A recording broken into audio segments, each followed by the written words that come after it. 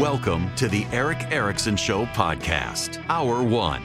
We got a lot to discuss. We'll get to vacation later. Right now, we need to get into the Trump stuff of what happened last week.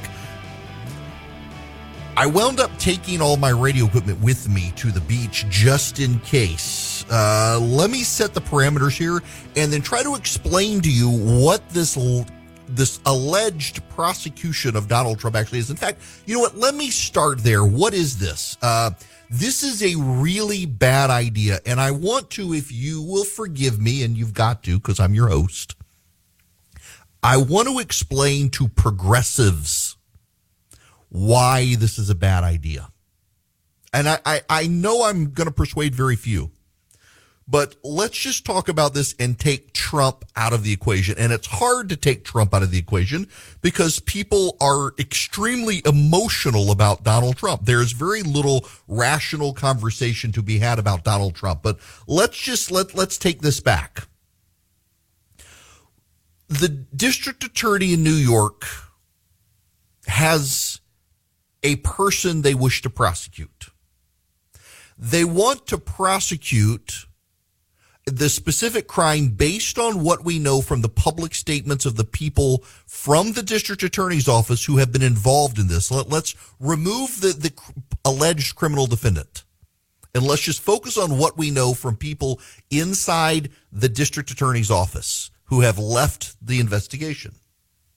What they say is the district attorney wants to prosecute someone. In this case, it's Donald Trump, but let's, again, take him out of the situation here and just deal with this rationally. What the prosecutors want to do is prosecute someone for a paperwork cover-up, essentially cooking the books at the corporation to hide a payment to someone.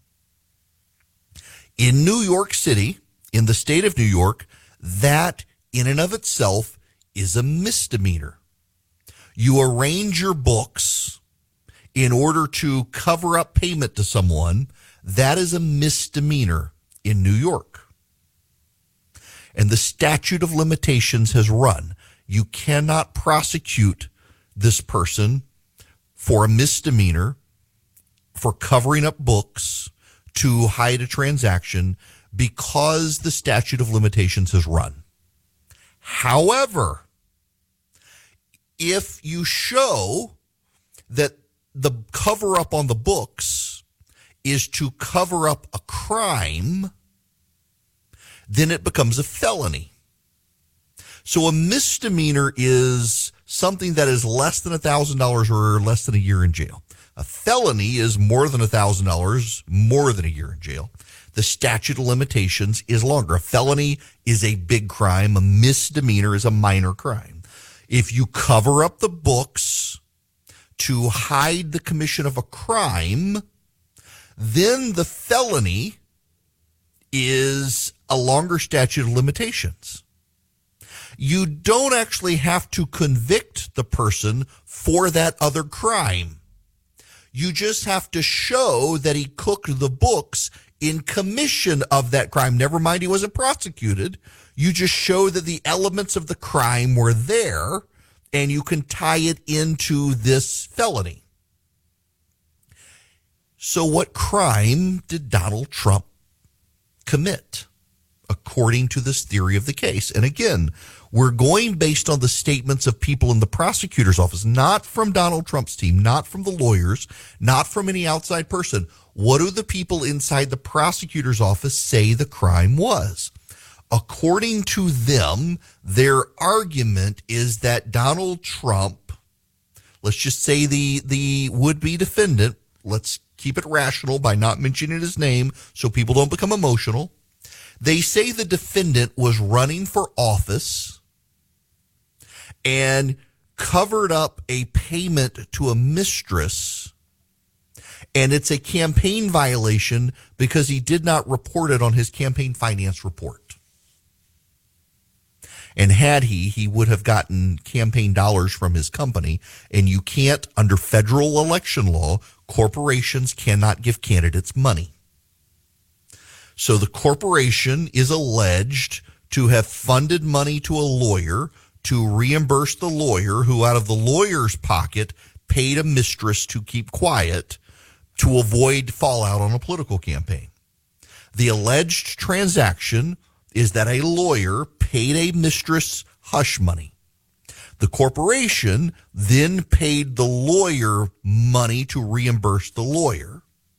The company accounted for it as legal expenses when actually he was just a middleman and the money was really being flowed to the mistress through him.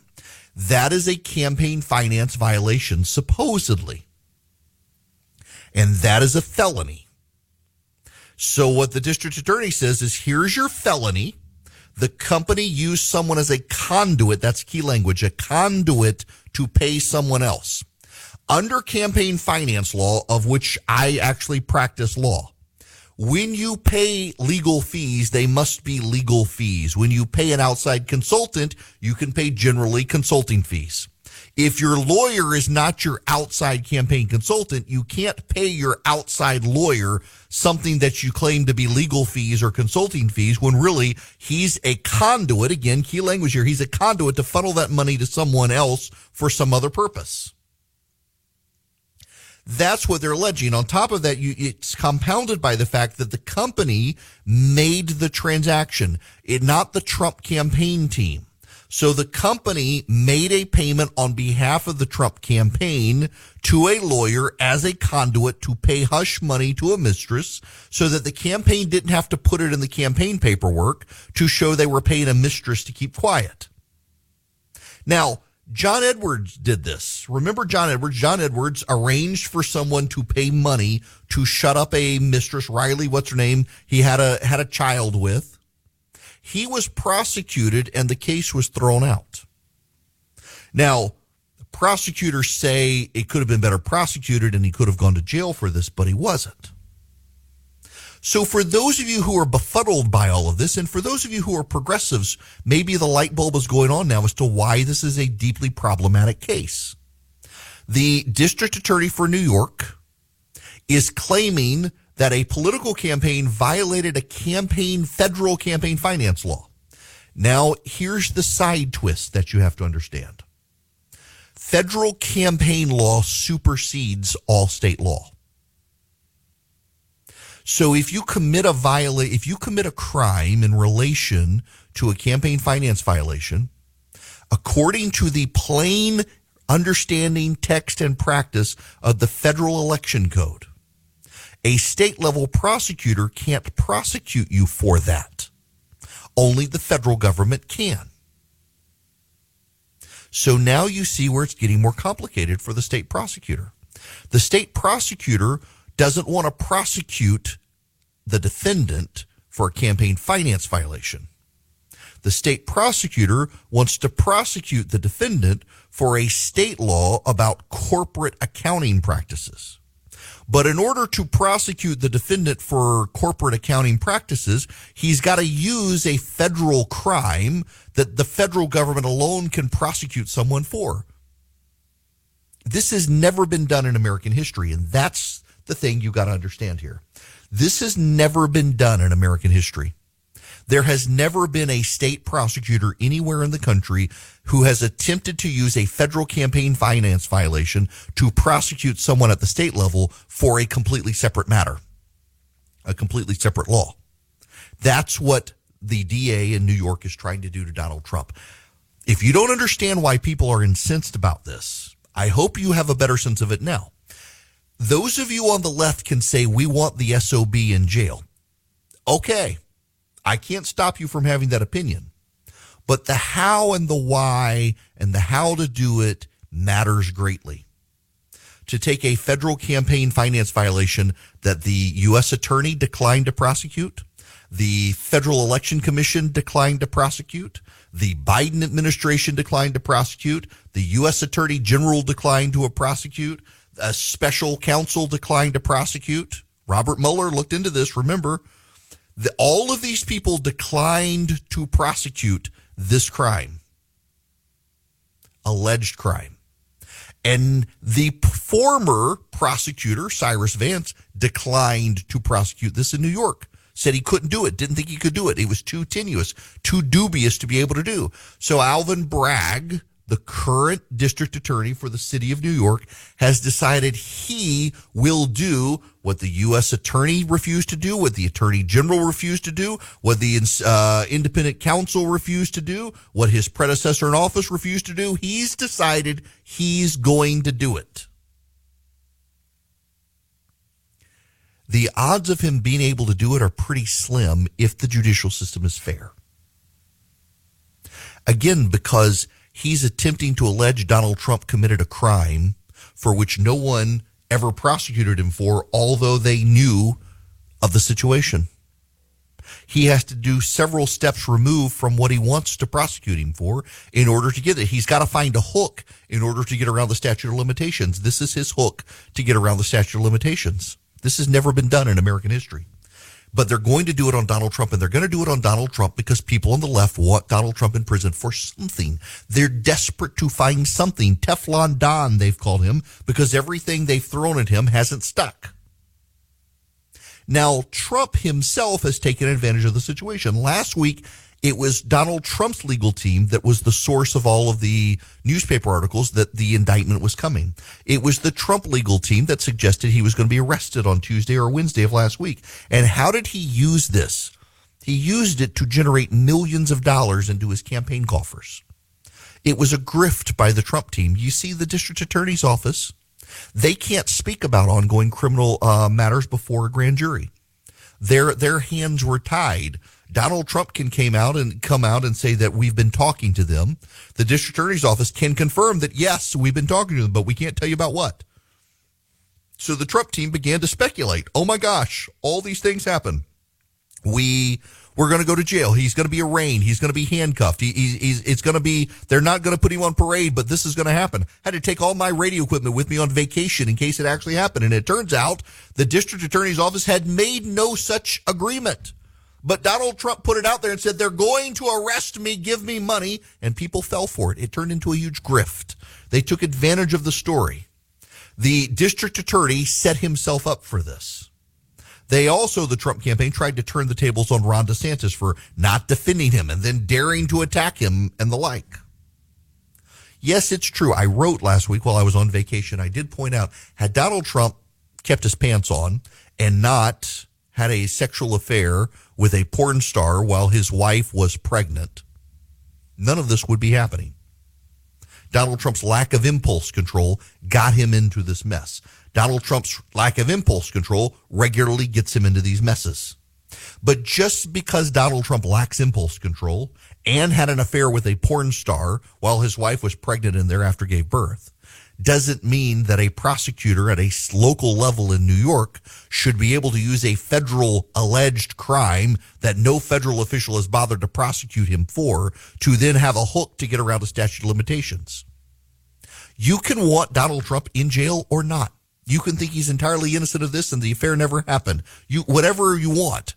But you should at least be willing, as a matter of intellectual honesty and rationality, to understand it is really problematic for precedent's sake, for what's happening in the country, for our discourse as a divided nation, for a county prosecutor in New York to take a federal crime that no one has prosecuted and claim that a former president violated that law and should therefore be prosecuted under a related state matter, even though he's never been found guilty of that federal crime.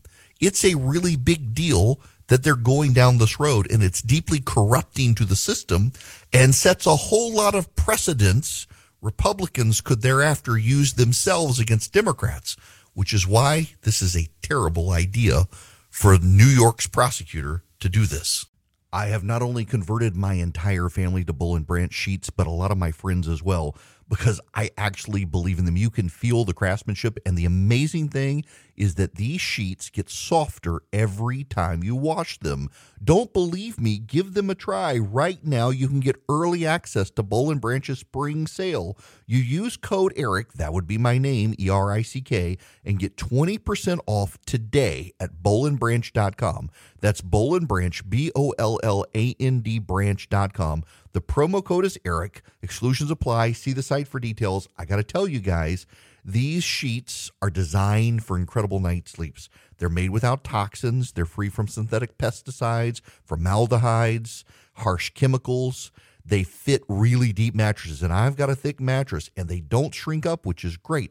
Take care of the sheets take care of you, and you get a 30-night risk-free guarantee with free shipping and returns on all U.S. orders. And right now, use code ERICK to take 20% off today at bollandbranch.com. That's BOLLAND branch.com, promo code ERICK. Some breaking news we've got to get to. There has been a shooting at a Covenant school, a elementary school, private Christian school in Nashville, Tennessee. The shooter has been engaged by police and killed. Officers are confirming at least 4 people, and the shooter are dead. It appears that several children have been wounded. We will monitor this situation. The Covenant School is located in a Presbyterian church and serves preschool through 6th grade. One of those awful stories that continue to circulate around this country. Can I just... I don't like to talk about these stories. Obviously, nobody does. While I was on vacation last week, I ran across a commentary from someone about these shootings that we have and how both sides in the country fight with each other. Democrats want gun control. Republicans want mental health funding. And I forget now who the person was commenting.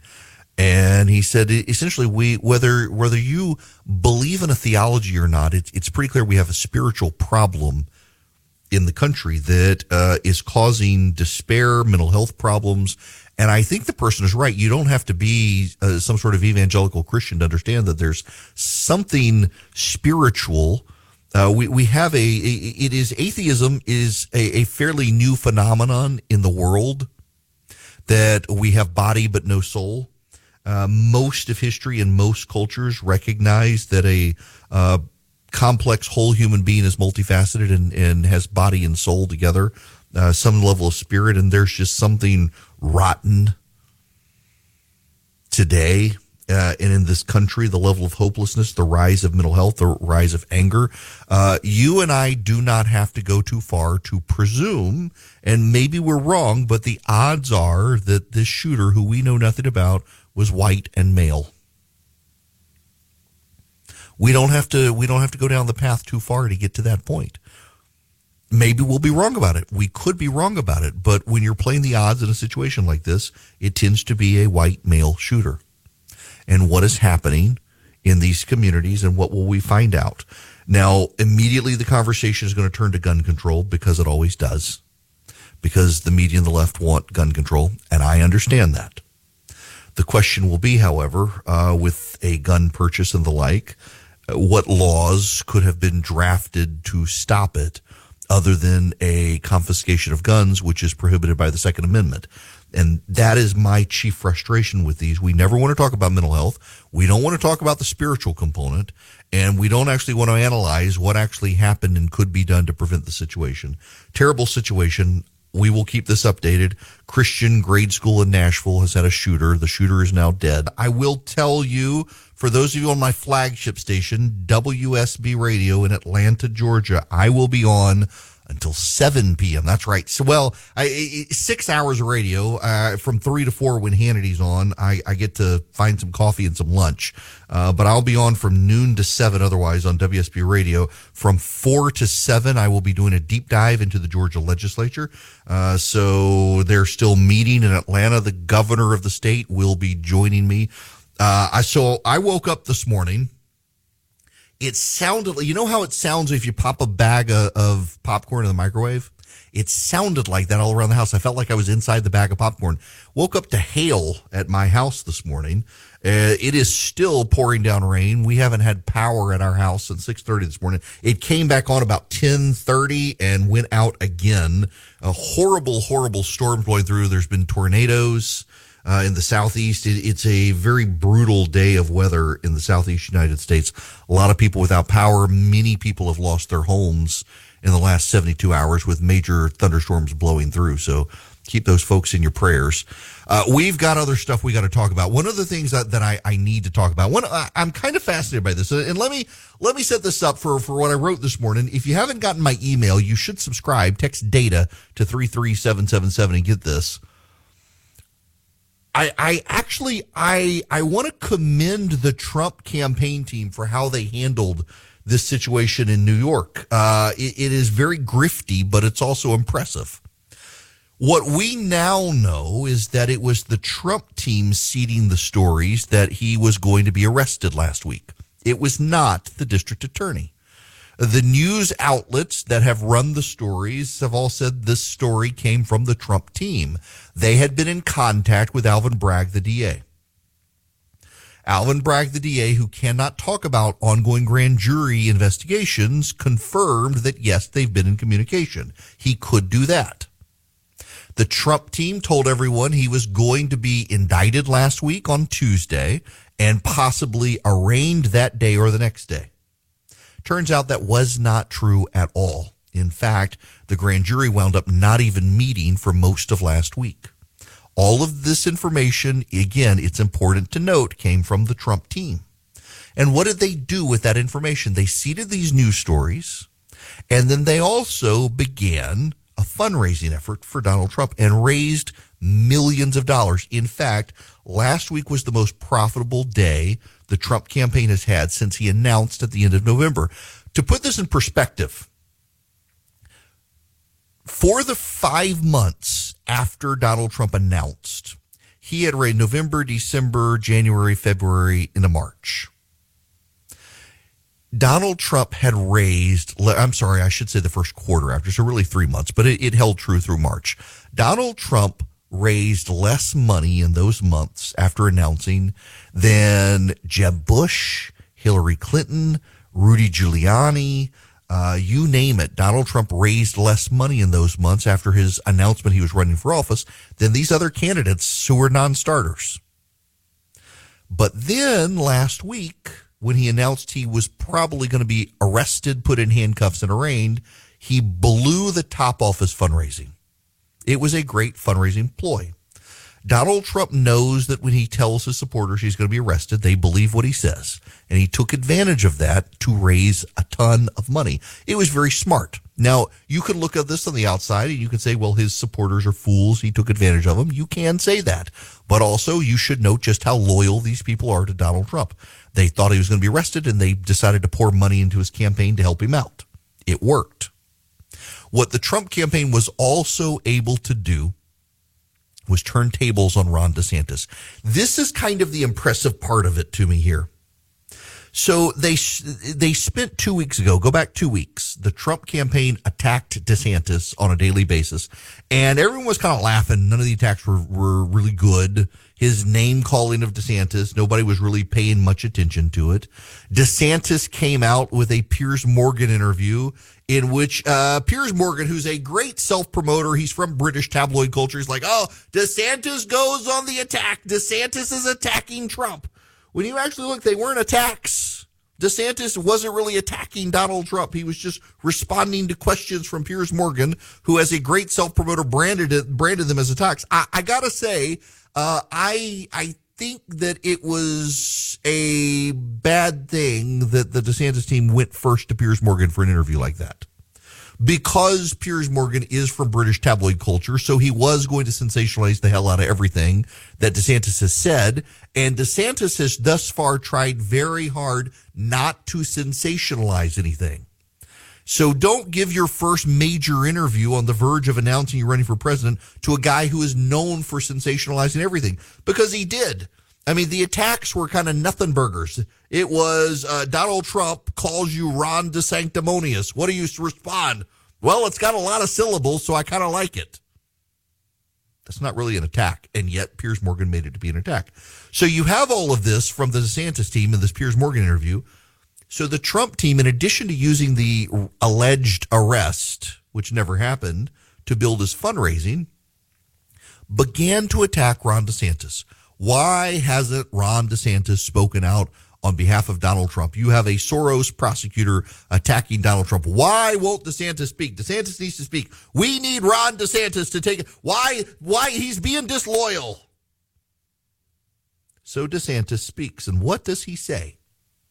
He begins by saying, well, I don't really know what goes into paying hush money to a porn star, which was a very funny and good line.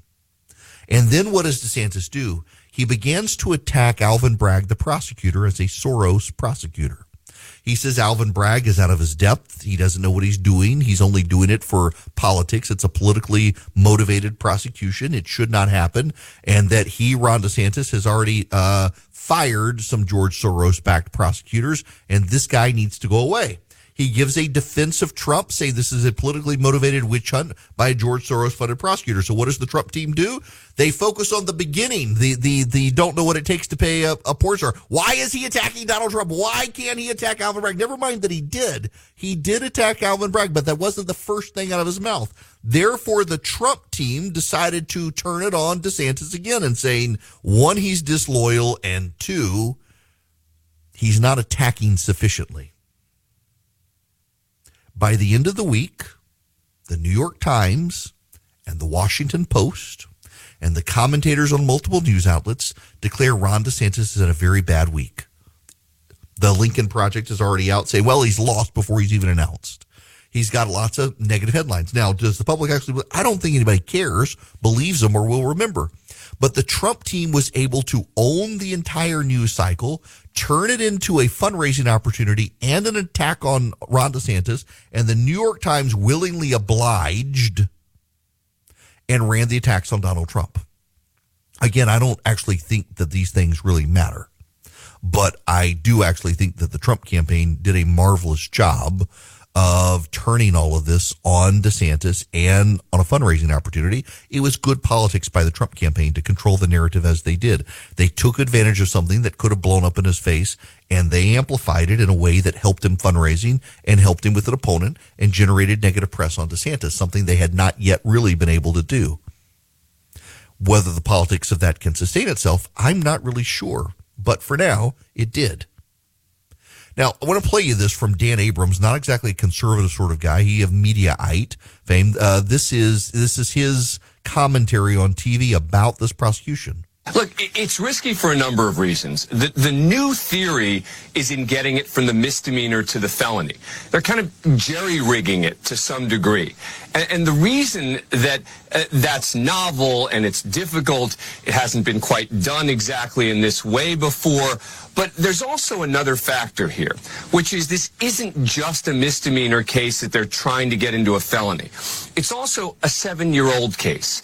It's also a case that two other sets of prosecutors, the previous DA and the federal prosecutors, decided not to move forward with.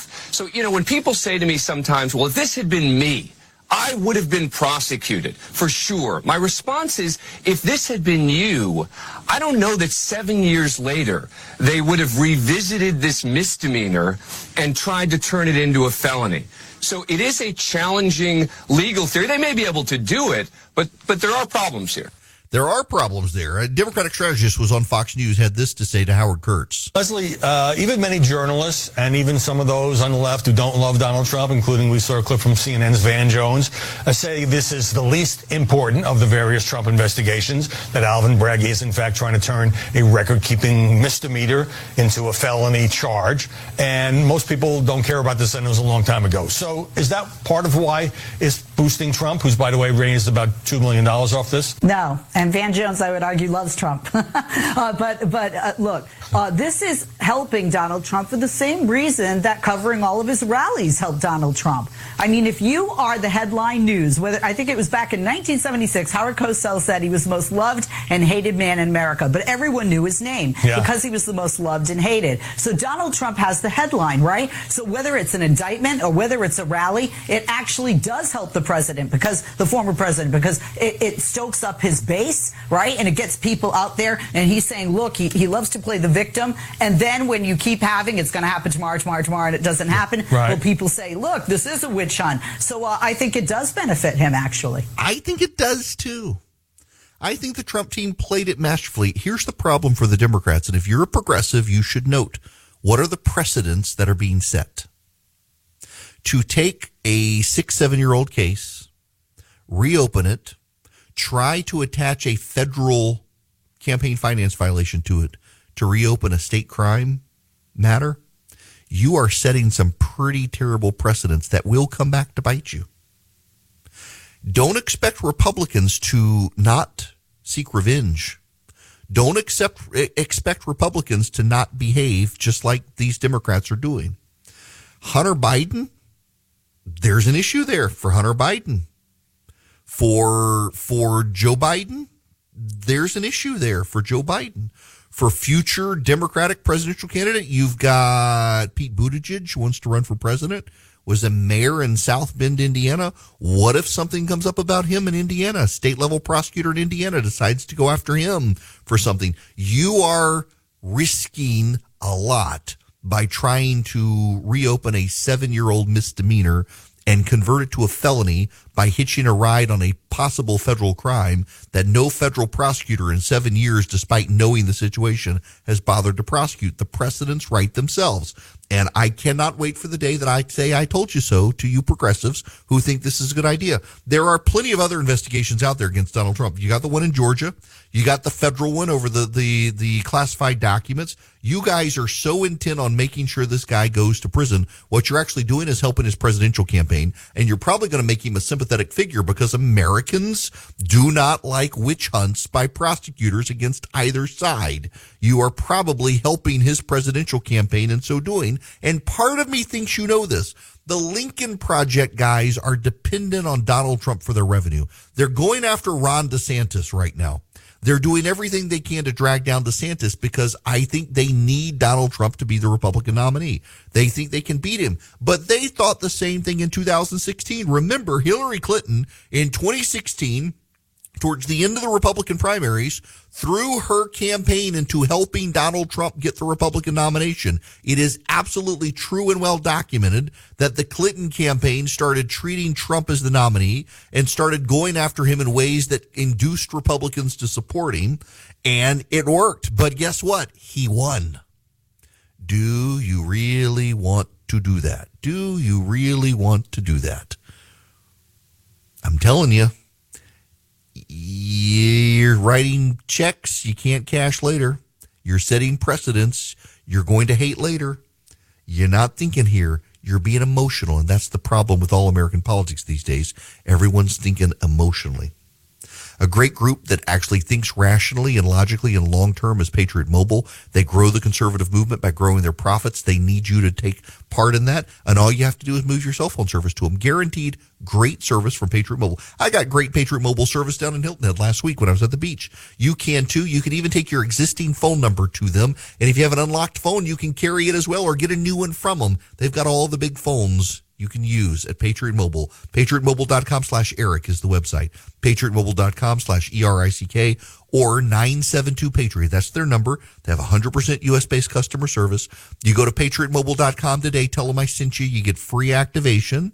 If you're a teacher, a first responder, an NRA member, a veteran, or you have multiple lines because you got a lot of kids with phones at that age, Patriot Mobile might be able to save you some money, and they give you great discounts. PatriotMobile.com/ERICK or 972-PATRIOT. Lots of radio coming back from vacation, which was great.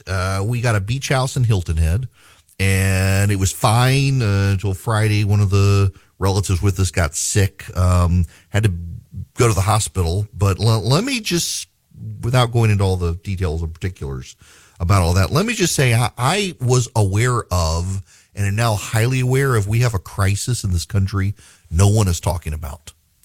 And we should probably, as a nation, become very aware of the situation that, it's going to affect all of us in one way or another.